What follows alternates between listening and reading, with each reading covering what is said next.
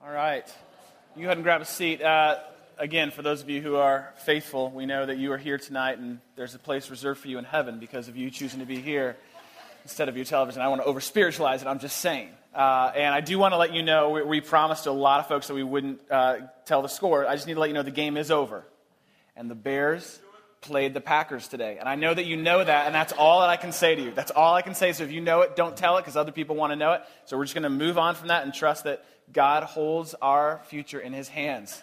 I'm just going to leave it at that. Okay, so listen, we are in now our fourth week of a look at how we're going to live this year differently. A lot of us around this time of year, around January, make resolutions, how we want our life to be, how we want this year to be. It's right about now, about 3 weeks into January, that most of us have already forgotten or broken every one of those. And what we're setting out to do as a church and as people who say, look, we actually want our lives to matter. We want this year to matter. And so we want to put things right. We want to actually live the way we were meant to live. And we want to live from who God actually created us to be. And then what we do from there comes out of that place. And so we have been on a resolution revolution. And we've committed ourselves to understanding how it is that God has wired us. And one of the things we've done is we have been texting a bunch of you all throughout the week. Every morning you get a text from us. How many of you have done the Resolution Revolution Challenge? You got that? Great. So if you haven't, you don't know what we're talking about, you can pull out your phone right now. It's really simple. Seriously, you can pull out your phone. Don't check the score. Just pull out your phone right now and you can text 313131. Seriously, go ahead and do this. 313131 and the word Soul City, all one word. 313131, the word Soul City. And you'll be able to join up with us for the next 2 weeks, the rest of this challenge that we are on, to really take seriously what it means to love God with all our heart, all our soul, all our mind, all our strength. And it's been really cool to see the response that folks have given us from that challenge. And we have set at the beginning of this year and at the center of what we're doing here as a church for the month of January, one verse. And it's a verse that we have been committing to memory. And we've said that if we're going to get one thing about understanding who God is, and if there's going to be one thing that sort of directs what our life is supposed to be about, you can bank on this truth.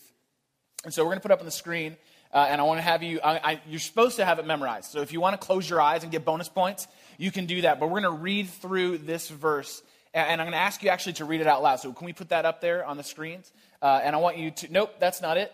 That's for later. We'll save that for later. This would be, "Hear, O Israel, the Lord our God, the Lord is one." Do we have that one back there? Awesome. So now you have to do it from memory. You have to do it from memory. All right, so this is the verse we've committed to memory. "Hear, O Israel, the Lord our God." And if you know it, join in because you get bonus points. "The Lord our God, the Lord is one.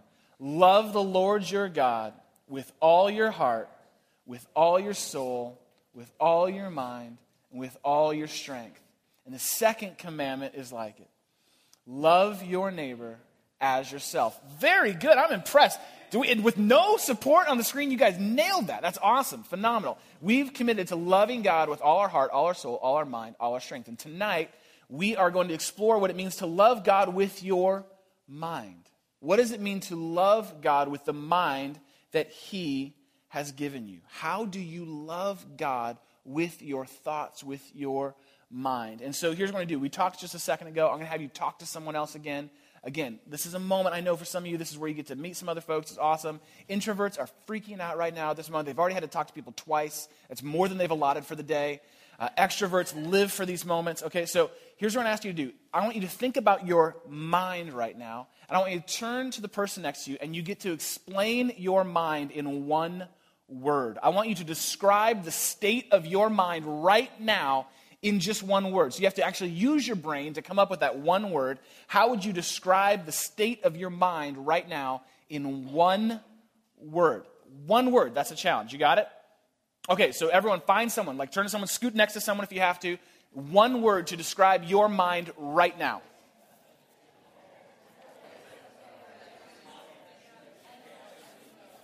All right. How many of you said something like scattered?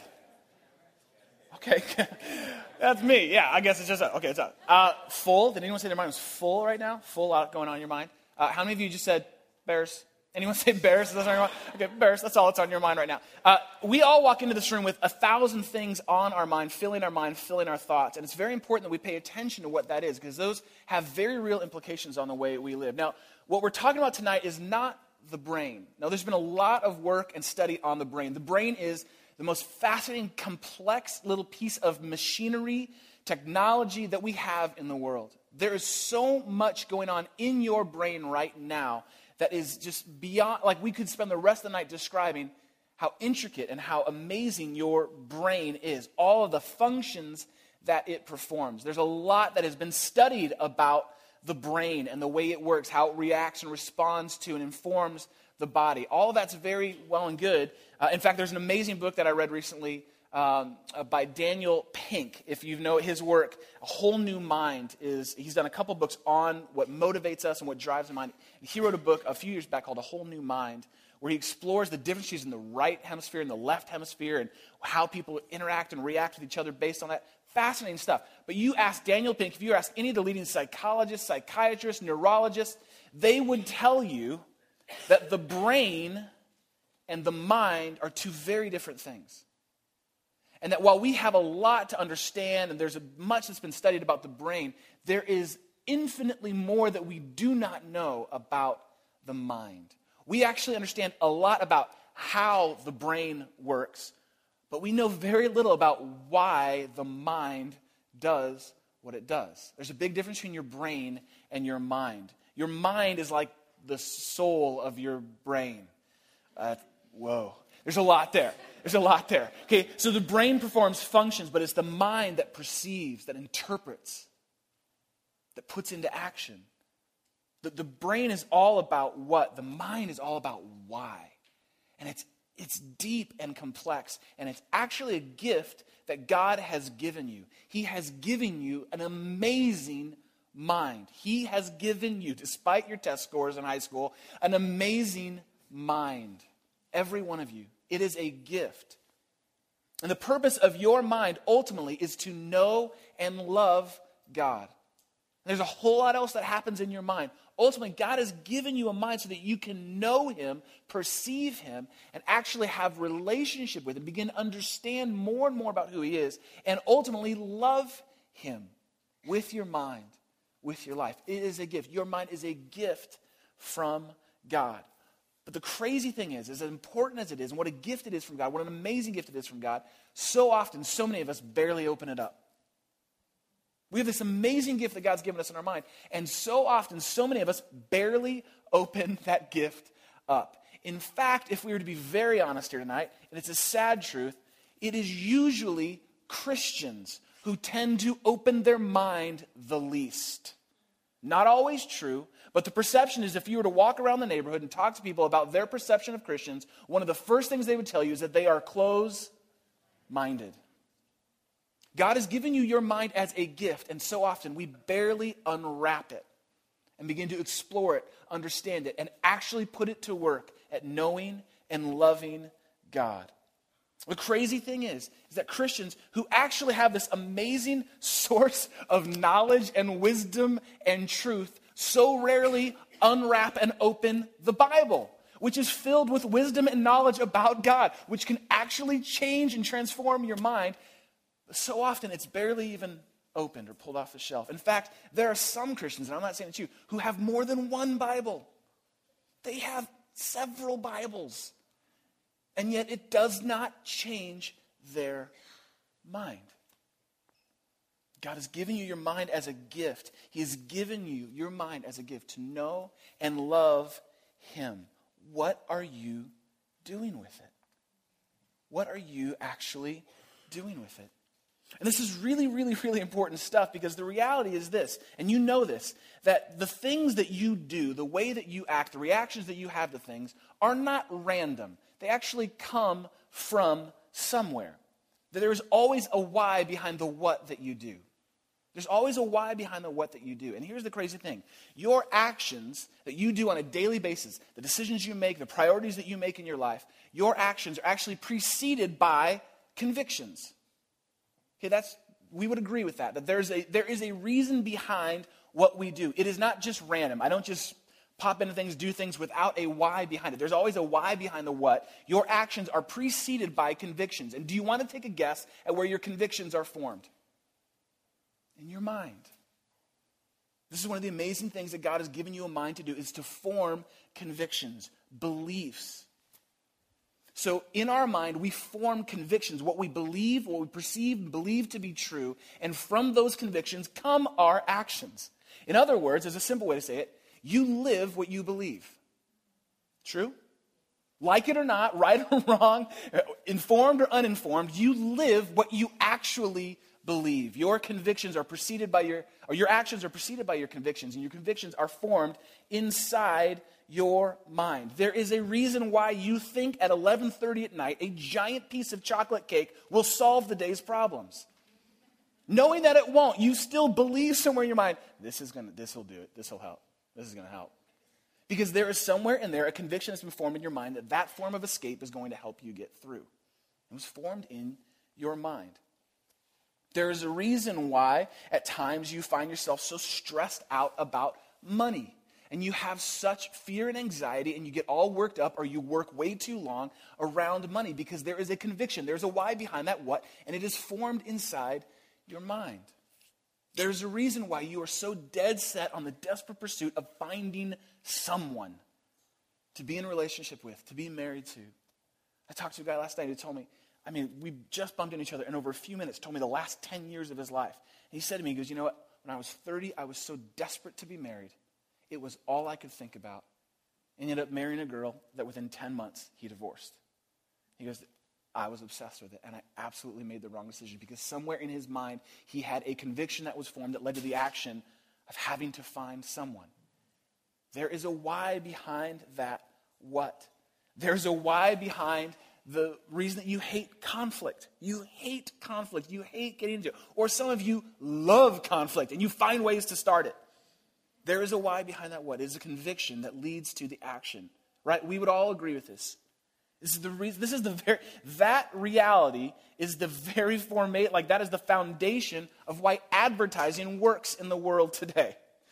Okay, there's a reason why advertisements actually work, because they know that if they can get you to form a conviction in your mind, that will lead to the action of you buying their product. It is the very foundation of the entire advertising industry right there. They know that conviction leads to action. And ultimately, they are in a game for your brain, your mind, that ultimately the end game is your wallet. And the New York Times did a study on the effects of advertising on the human mind, on the psyche, a few years back. And they found some fascinating stuff.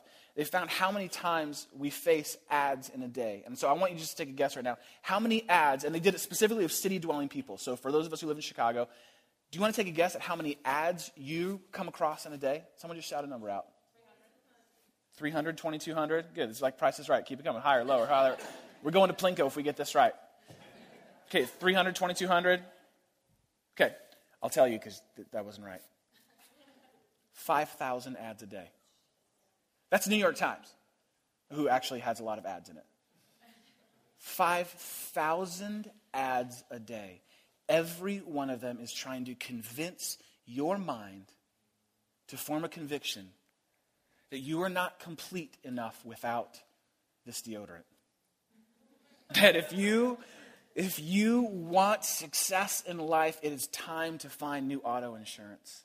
They are convinced. They have based their entire industry on convincing your mind to form a conviction about you and their product that ultimately leads to action. And you have 5,000 of those a day facing your mind. So there is a battle going on for your mind. The question is, are you fighting it? Because it is being fought for you. It is constantly being fought for you about what fills your mind, how you actually use and engage your mind. Because if your actions are always preceded by your convictions, and your convictions are always formed in your mind, then it is important for you to understand what's going on inside there. And in fact, actually begin to take responsibility with filling your mind with the right things. Say no to unhealthy things so that your actions, your convictions actually lead you to knowing and loving God more. What is going on inside your mind? And I'm embarrassed to admit what fills my mind. What stupid and trivial things what really, honestly, unhealthy, even destructive things fill my mind on a daily basis. I'm embarrassed to say that I have been around church for a long time and have had access to a Bible since as long as I can remember. And yet I say to myself all the time, it's just really hard for me to memorize Scripture. It's really hard for me to actually read God's Word, to read the Bible and to commit it to memory. That's hard. That takes a lot of work. I'm just not wired that way. And yet at the drop of a dime, I could spit almost any old school hip hop lyric around. It's embarrassing. Honestly, someone could stop me in the street and go, Rapper's Delight. And I go, all right, now what you hear is not a test because I'm rapping to the beat. Me, my crew, and my friends are going to try and move your feet. See, I am Wonder Mike, and I'd like to say hello to the black, to the brown, the white, and the yellow, the purple, and yellow. But first, I got to bang, bang, boogie to the boogie, so up jump the boogie to the bang, bang, boogie. Let's rock. You don't stop, rock the boogie, makes your body rock. I could do that if I wanted to. And yet I'm like, oh, it's so hard to memorize Bible verses. It's so hard to fill my mind with things that honor God. And yet the reason is because my mind is so filled with 1,000 other things. It's embarrassing at times. It is embarrassing. I'm being honest with you at what I allow to fill my mind. Now remember, there is a battle, 5,000 things a day trying to occupy your mind, to form your convictions, to move to action. Where are you in that fight? Where's God in the middle of that fight for your mind? It's interesting to me that, and this is what's so great, is that for those who are actually serious about loving God with their mind, if you're actually serious about loving God with your mind, the cool thing is this: while there's always a battle going on for your mind, there is actually hope. There is hope. There is hope that God can change your mind. We change our mind about 1,000 things 1,000 times a day. We change our mind about all kinds of things. But when was the last time you actually allowed God to change your mind? And this is what's interesting. We believe at the center of what we do here at Soul City Church, we have put transformation at the very center of what we do. We are committed to helping people become who God has created them to be. We are all about transformation, that process of change. Here's the great thing. It happens in your mind as well. God can change and transform your mind. There is hope, but there's also work to be done. Because like anything in the process of transformation, like anything, there are things that only God can do, and there are things that only you can do. There are things that only God can do, and yet there are also things that only you can do. So what we're going to do for the next few minutes is look at a truth from God's Word. We're actually going to fill our mind with the right things and see what God begins to change and unearth in us. See what God can do that only He can do, and actually there's action that only you can do. So if you have a Bible, please open to Romans chapter 12, verse 2. This is one of the central verses to our church. Romans 12, 2. We believe this truth to be true. We believe this. Romans 12, 2 says this. And I'm actually going to have you read it out loud. It's on the screen. If you have a Bible, you can look down on it. But let's read this out loud together, okay? Do not conform. Okay, guys, that makes my teeth itch, how sad that is. Okay, let's try that again with a little more awakeness, all right? Let's try this again. Do not conform to the pattern of this world, but be transformed by the renewing of your mind. Then you will be able to test and approve what God's good. Boom. Listen to that. Let's leave that up on the screen for a second. Listen to what's possible, what only God can do, and what actually you are actually called to do. Do not conform any longer to the pattern of this world. What does that mean? Well, we already talked about one of the patterns of this world. 5,000 messages a day trying to transform your mind towards their product. You do not have to conform yourself to that pattern. There are other patterns of this world that tell you that you are not complete enough, that you are not good enough, you are not pretty enough, you are not. And yet the truth of God is that you actually are created in His image. You are His child. You are loved. Whether you actually intellectually ascend to believe that yet or not, there are truths that are beyond the wisdom and the way of this world. And so what we have to do is to say, no, I'm not going to let my mind be conformed to those ways.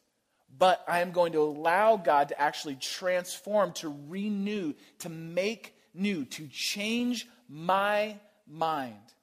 Because when he does that, when I say no to those things and yes to the things of God, it actually begins to change. And then, here's the crazy thing, I'm able to understand more, to know more what God's will and way is for my life. Question, have any of you ever wondered what God's will is for your life? At any level. Have you ever wondered, what am I supposed to do with my life? What's it all about, man? Like, what am I, I have this short time on earth, what is it about? Okay, if you have asked that question, you are not alone. You are not alone. One of the greatest ways to get to the answer of that question is found in Romans 12:2. It's to no longer conform yourself to the patterns and endless dead ends of this world, but to allow God to transform, to renew, to change your mind. And as you begin to invite God in, to allow God in, to expect God to change your mind, you will understand more and more and more exactly what God has for you, for your life. Because it's true, we know actions are always preceded by convictions, and convictions are formed in our mind. And when God renews and changes your mind, it changes the way you live. It's fascinating to consider how much this stuff is connected. How much of it is connected.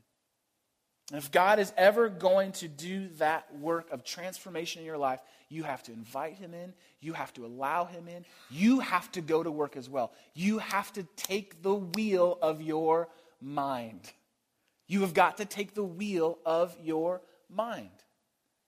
Now, not too long ago, Jeannie and I, just over the Christmas break, went on a road trip. And we drove all the way down to Pigeon Forge, Tennessee. And if you've never been to Pigeon Forge, Tennessee, it makes Branson look awesome. And Branson already is awesome. And so we went down there to meet some friends and spend a week at a cabin down there. It was a wonderful time. But what was fascinating is this, and I do most of the driving in our family, and Jeannie does most of everything else. I knew that I was kind of in for the bulk of the drive. I knew that was coming, and I'm okay with that. It was like a 10-hour, 11-hour drive. I was okay with that. The most fascinating thing is, and maybe you've noticed this too, when you are in the car with someone else, you are very quick to assess what an awful driver the other person is, aren't you? It's real quick. Like you learn real quick, especially if it's someone you know, and almost always if it's someone you love, you are very quick to assess their inabilities at driving an automobile. And so what happens was I did a lot of driving, and then Jeannie would drive, and she knew it within a couple minutes. She's like, what? Like, nothing. It's good. It's great. Let's go. Keep going. She's like, what? Like, no, it's just, there's a reason. There's a speed limit. You can go over it like a few miles. It's going to be okay. Like, there's a cruise control. You can do this. And so there are things that Jeannie does when she drives. The way that she has amazing posture when she drives. The seat is totally upright, and she is fully at an L. She is ready to go and drive. Right? And I notice these things when I'm driving with her. I'm like, oh, you really? Because I'm like, I'm leaning back. I want to be like, I'm comfortable when I drive. And I notice when she drives, like, every time she goes to turn lanes, she leans forward to look in the mirror. She kind of does this thing where she leans forward. I'm like, those adjust now. Like, those adjust. Like, you don't even have to reach outside. Like, those mirrors adjust.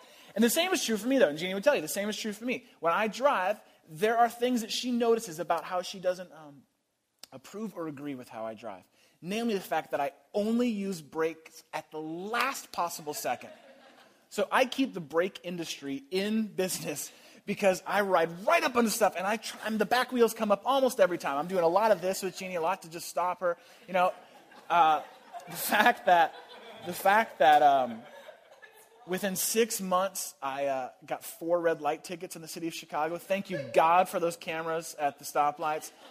There's no escaping that, right? So she knows very quickly that there's times when I'm driving that she doesn't necessarily approve of how I drive. And we all do that, right? We all sort of, when we have someone else, or if someone else has ever driven your car, you felt that, like you're somehow in the back seat and you're like, "Guy, what are you doing? That's just so weird." We're very quick to figure out, like, when we don't like the way that someone drives, especially when we're riding along in the car.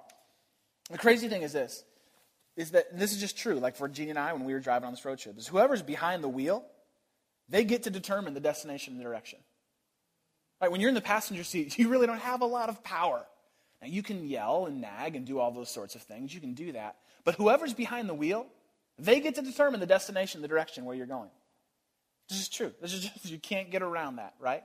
The same is true of your mind. The absolute same is true of your mind. That whoever is behind the wheel of your mind determines the direction and destination of your life, your actions, your choices, your convictions. Whoever or whatever you let behind the wheel always determines the direction and the destination of your life. And so the question for you and I is, who or what are we letting behind the wheel of our mind? Who is driving this thing? Who is driving this thing? When money is behind the wheel, when all you're worried about, thinking about, when your thoughts are preoccupied and consumed with money, guess where that's going to take you? It is going to take you wherever it wants. And sadly, lots of times, it's not to more money. It's to more stress, more anxiety. You begin to value the things you actually have less. You begin to believe that it's not enough. Ultimately, you begin to believe that God is not going to provide for you as he said and promised that he would, and he already has. When money's behind the wheel, it's going to take you exactly where it wants to go. When you put behind the wheel of your mind the pursuit for a relationship, and you want so badly to be married, and you have a timeline in your head, and you've already passed that like 3 times, and so you're trying to say, like, so when that pursuit is behind the wheel, guess where that's going to take you? It is probably going to take you into rushed, unhealthy relationships. It's probably going to take you into this greater sense, this unnecessary sense that you bring upon yourself, that you will always be alone, that there's no one out there for you, that you have to do whatever you have to do, and compromise is the next stop on that destination. When you put that pursuit of relationship behind the wheel of your mind, when you put comfort and security behind the wheel, guess where it's going to take you? It will inevitably, when comfort and security have the wheel of your mind, it will inevitably take you away from courage. Take you away from risky, faith-filled things that God is inviting you into.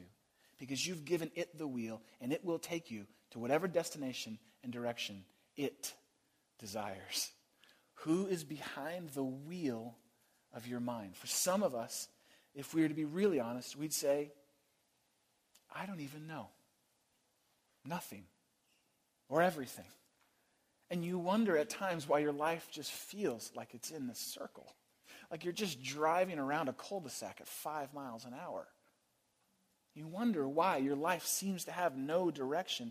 Could it be that you don't even know who's behind the wheel of your mind? Because you know that your actions are always preceded by conviction. Conviction is always formed in your mind, and you don't even know who's behind the wheel of your mind. See, this is what's incredible. God has given us great hope. He's also given us a great responsibility. Wouldn't it make sense that if whoever's behind the wheel determines direction and destination, wouldn't it make sense, and follow me here, this is going to be pretty simple, that if you wanted to go in the direction of God, that if your hope was to live your life with and for God, wouldn't it make sense that you should maybe just possibly put things behind the wheel that are going to direct you there? Shocking concept, I know. But doesn't it make sense that if your hope and desire is to know God, to love God with all your heart, your mind, your soul, your strength, to love others as you love yourself, that you actually in there desire that.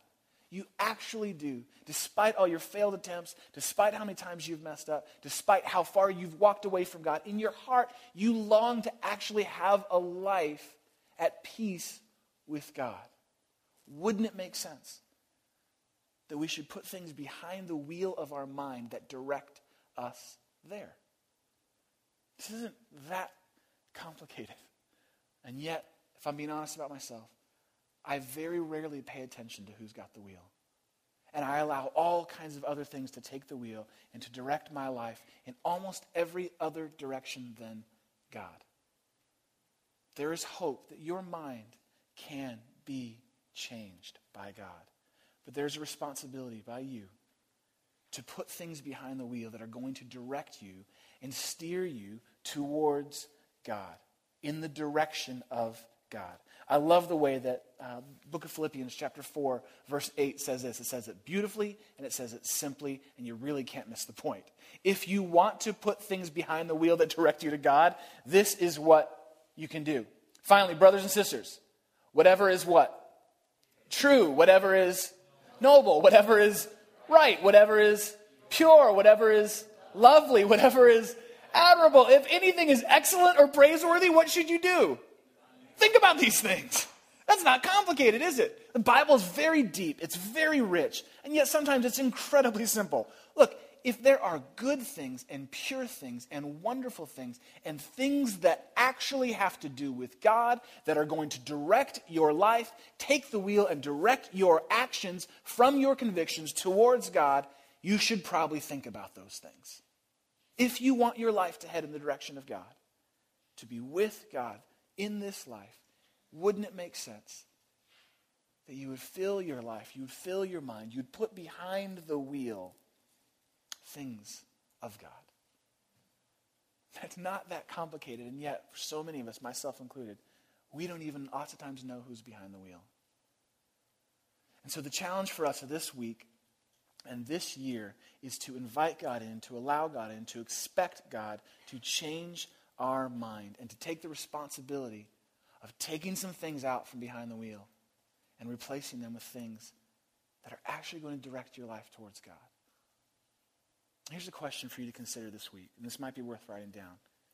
As you sort of pay attention and catch up with what's going on in your mind throughout the day, here's a great question. As you're in the middle of a conversation, you're in the middle of watching something on TV, you're in the middle of looking at something on the internet, you're in the middle of listening to something on the radio, here's a great question just to stop and ask yourself, if I give this the wheel, where is it going to take me? You might want to write that down. If I give this thing, this thought, this conversation, this music, this thing that I'm looking at, if I give it the wheel right now, where is it going to take me? Is it going to take me in the direction of God or not? And if not, then I need to pull it from the wheel. I need to take the wheel back. Is this thing right now in this moment that I've given the wheel to, where is it going to take me? And if it's not in the direction of God, then I have a responsibility to take that out and to put something in behind the wheel that will. So here's a challenge for you this week. It's going to be different for every one of us. But for some of you, you need to take the wheel back from your television. I'm serious. We're going to get like crazy practical right now. Like there are just, it's not that it's bad. It's not that it's necessarily wrong. But where is that going to take you? Like, honestly, ask yourself, like, where's The Bachelor going to take me this week? I think I know. It's not bad. I'm just saying, is this going to take me in the direction of God right now? And if not, then I need to pull it from the wheel. You're in the middle of a conversation this week, and you're talking with someone at work, and whether it's a friend on the phone, and it easily could go 100 different ways. Gossip, just jokes or stuff that's just, man, it is not healthy kind of stuff. It can go to all kinds of different, talking down about someone, whatever it is. There's a question asked. Okay, if I give this the wheel right now, where's this conversation? Where's it going to take me? Where's it going to take my mind? If I believe that my actions are preceded by convictions, those convictions are formed in my mind, who's got the wheel right now and where's this going to take me? For some of us, it's honestly the internet. It is like this cornucopia of ADD distraction all day long.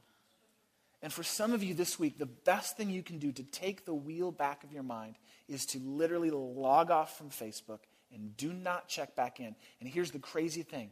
You do that for a week, I guarantee you, the world is going to exist and move on without you.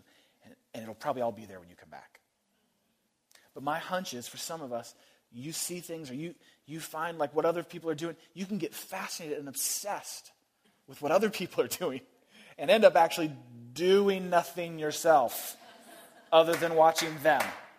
Right? It's not that those things are bad, like, right? Soul City's on Facebook, right? It's not like it's a bad thing. But when it takes the wheel, you have to ask the question, where's this going to take me? What direction, what destination is this heading in? whatever it is. And there's stuff on the internet, guys, mostly guys, but it's not exclusively guys. Honestly, when you're looking at pornography on the internet, where do you think that's going to take you? Where do you think that's going to take you? Where is that vehicle headed? When you give it the wheel of your mind, where do you think it's going to take your actions, your convictions, what you believe to be true about yourself and about the opposite sex and your sexuality and the gift that God's actually given you? It's a great question for us to ask. Where is this going to take me? And maybe this week we need to start taking things back. Take it out of the wheel. And here's the great thing. If you just take it all out of the wheel, then the car's going to go out of control. So how can you begin to fill it back up with things that are honorable, that are true, that are lovely? You're not going to be surprised by any of this. I have a thought. Maybe the Bible. Like maybe it's actually time to open it up and say, you know what? I'm going to commit to putting the Bible, God's word, God's wisdom, God's truth behind the wheel for a week and see what happens. And you can start almost like Proverbs, great book to start in. A book of wisdom, great book to start in this week. And read a chapter a day this week. You can read a chapter a day this week and just see if that doesn't change the destination and direction of your thoughts and your actions. Just see. Or other great books. There's other great books that challenge your thoughts and form your thoughts. C.S. Lewis, great place to start. Great place to start to go, okay, here's someone that engaged his mind with God. And we can go 1,000 others. Like maybe it's time. You say, I'm not really a reader. Well, maybe it's time. Or they have books on MP3 now. You can download and listen to it. That's another thing. Maybe for you, what you can do to actually put behind the wheel the right things is to download some sermons. It's a crazy thought. When you have time in the car, instead of just letting sports radio, again, not a bad thing, or talk radio, or whatever songs on the radio, not bad things. But maybe, just maybe, you can take the wheel there and say, I want to listen to more of God's word being taught and applied in my life. In fact, as an honest plug here, all of our sermons are up on iTunes right now. You can go and download any of those, listen to those at any point. That is a practice that I've put into my life, that I'm constantly listening to other sermons or podcasts or different things to help shape and change my mind, to steer me more in the direction of God. Another thought. Maybe for you this week, it's time to fill your mind with songs that actually talk about God. Worship music, songs that actually talk about the truth of God. And you just listen to them. Let those begin to fill your mind. And just see if it doesn't change the direction of your week at the very least. And then finally, I would encourage us to engage in conversations that are actually going to take the wheel towards God of our mind. To have conversations that are actually interesting and engaging and dive in deep to the truth and the depths of who God is. I love just this weekend, I popped into a coffee shop to work for a little bit, and my friend John was there talking to his friend Doug, and I can just tell they're having a deep conversation, and next to them is the book, Emotionally Healthy Spirituality. You're not having a trivial conversation with that book on the table. This is some deep stuff, and I know these guys, and I know they are having a conversation right now that is actually changing their mind as they invite God into that. And this is why we do small groups. This is why we do small groups around here. So that you can be around a circle of people that can actually begin to help change your mind and elevate your conversations and your thoughts that you have. A lot of different thoughts, a lot of different ideas. That's really for you to determine and decide this week with God. How are you going to take the wheel of your mind, take out what is taking you away from God, and replace it with the things of God, and to actually engage and unwrap and open and explore the gift of the mind that God has given you. And there's a friend that I have that has done this so well for as long as I've known him. He has modeled to me what it means to engage his mind in loving God. And it literally has. I can tell you from being his friend, it has shaped the direction, the destination of his life. It is a part of how he interacts with God, is with and through his mind. And I wanted you to hear his story tonight, to hear a story of someone who's wrestled with God through his thoughts, through his mind, and how that's actually living out in his life every week. So I'm going to invite my friend Doug Scott, who's a part of our community, if Doug would come up. I want you to listen to Doug's story. I want you to listen to what it looks like for someone to really, truly engage their mind. And in just a second when Doug's done, I'm going to come up and we're going to pray together, and then we'll wrap up our night after that. So this is my friend Doug. Hey, everybody. Well, I was 19 when the questions came. Does God exist? If he exists, which God is he or she? How does he interact with his creation? What, if anything, does that mean for me? I used to know the answers to these questions. I'd grown up attending church since I could remember. I went to a Christian primary school and a Christian high school. I knew all the main characters in the Bible. I knew the punchline to every story. As a little kid, I had prayed to receive Jesus as my Savior, and I identified myself as a Christian. But that was before my 18th year. When I was 18, 3 things happened to me that shredded my faith and left me searching for answers. Number 1, the Division I basketball scholarship that I dedicated the last 6 years of my life to never materialized. Coaches wrote letters, they called, they visited my practices and my games, and I played as hard as I could. But at the end of the season, I was without a scholarship, and I was heartbroken that my dream had died. Number 2, my father lost a decade-long court battle and was found guilty of a white-collar crime he believed he didn't commit. I'd prayed so hard and so long that he would be found innocent. But nonetheless, he was sentenced to 5 years in a federal prison. And number 3, I began classes at my local community college. And my philosophy, sociology, world history, and psychology professors dismissed the idea that God existed, let alone had any bearing on an enlightened mind. Their intellectual attacks and blistering critiques of Christianity left me full of doubts and with no foundation to stand on. So when I was 19, I decided to start from square one, put the whole God idea on trial. I needed to seek out the best arguments for and against the existence of God, for and against each religion, for and against faith.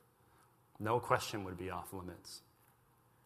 I read the great philosophers like Aristotle, Augustine, Thomas Aquinas, Nietzsche, Bertrand Russell, Kant, Hume, Kierkegaard, and Lewis.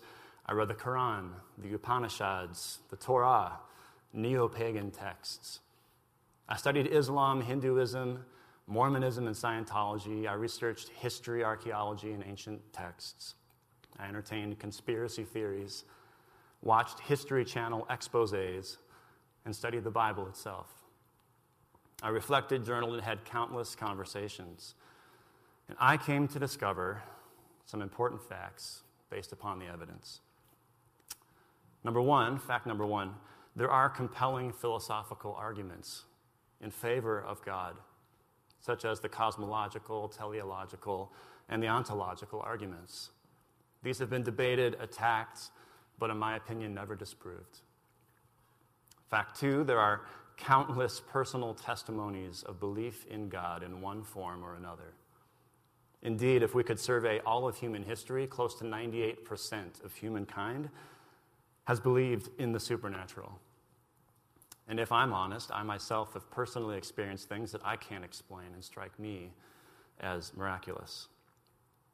Fact number 3, Yeshua bar Joseph, or Jesus as we know him, was a Jewish man who lived in what we now know as Israel. He claimed to be God and was crucified in what we now call the 1st century because of him. A week later, his once frightened followers metamorphosed into fearless proclaimers of Jesus' resurrection from the dead. 10 out of the remaining 11 disciples were killed in horrifically gruesome ways for their belief that Jesus was divine. In fact, for the preponderance of evidence points to belief in God, and I believe to belief in God in the person of Jesus. So there are still a lot of questions that I don't have the answers to, but I'm assured that lots of people much smarter than myself believe in God and in Christianity. Indeed, there are hundreds of Nobel laureates who believe in God just as much as they believe in physics. I also take refuge in the fact that there is a wide range of opinions about a great many topics in Christianity, and that's okay. Uniformity of thought is no prerequisite for faith in God. Lastly, and perhaps most importantly for me, faith doesn't mean absence of doubt. To have faith requires 51% belief versus 49% doubt. And even on a bad day, I can muster up 51%. No single argument convinced me, and the process took years of study, reflection, and conversations. But each philosophical argument, historical observation, and personal testimony is woven together to form a new foundation for my faith that is far stronger than before. God wants our minds and our questions. After all, he created reason, science, and philosophy in the first place, and he's definitely not intimidated by any question you or I could ever think up. Now I'm 34. I still read books, still ask a lot of questions, but the questions I'm asking aren't whether God exists. Rather, the questions I'm asking are what it means to live a life of authenticity, of following God, separate from political agendas, from popular culture, from Christian cliches. I'm constantly asking God to let me see current events, my job, my marriage, myself from his perspective, to put him behind the wheel. And the more I engage God with my mind, the more I realize that the answers to my questions aren't always found in objective truth, but in a relationship. And that reality is enough to blow my mind.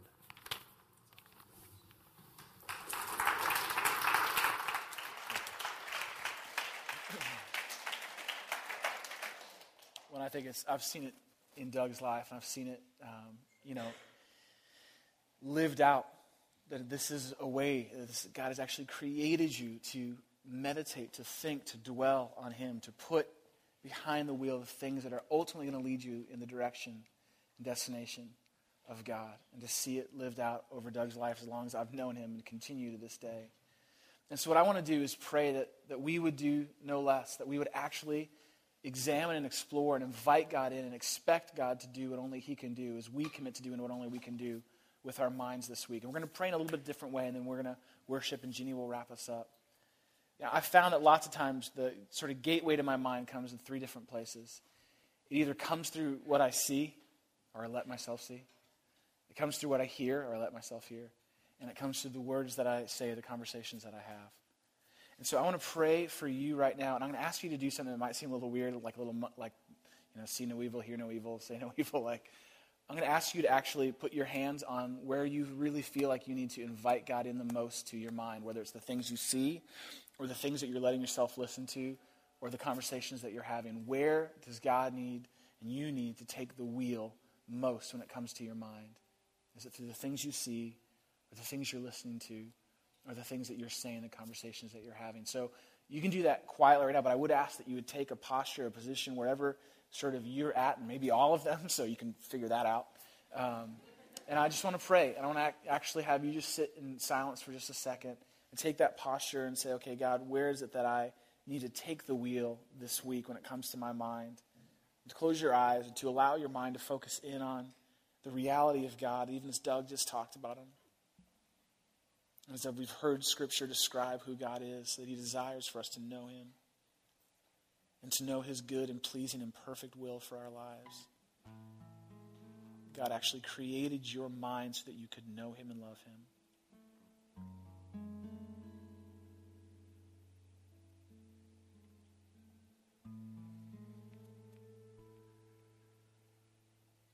And God, we know that there are many places in our life where we have given the wheel away,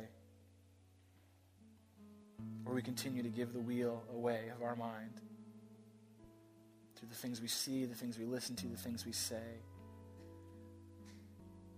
And God, we ultimately know we want our life to be in relationship, to be headed at least in the direction of you. And that means a lot of different things for every one of us in this room. But God, we wouldn't be here tonight if we didn't desire that at some level. And so, God, I pray that you would do what only you can do as we do what only we can do this week. That we would be attentive, that we would be intentional, that we would literally take things out and away kick them out of the car.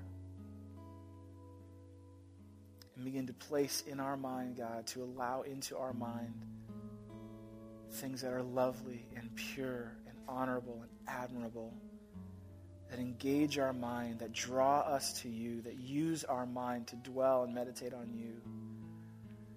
God, I pray that you'd even give us those convictions, those next steps, God, that movement in our life this week. We pray that you'd give to us now and that we would have the courage to actually do it tomorrow, today. We invite you in, God, because we trust you. And we know that you have so much more for our lives than we could ever imagine or drum up on our own. So God, renew our mind. Change our mind. And God, help us to fix our mind, our thoughts, our convictions, and our actions on you. In your name.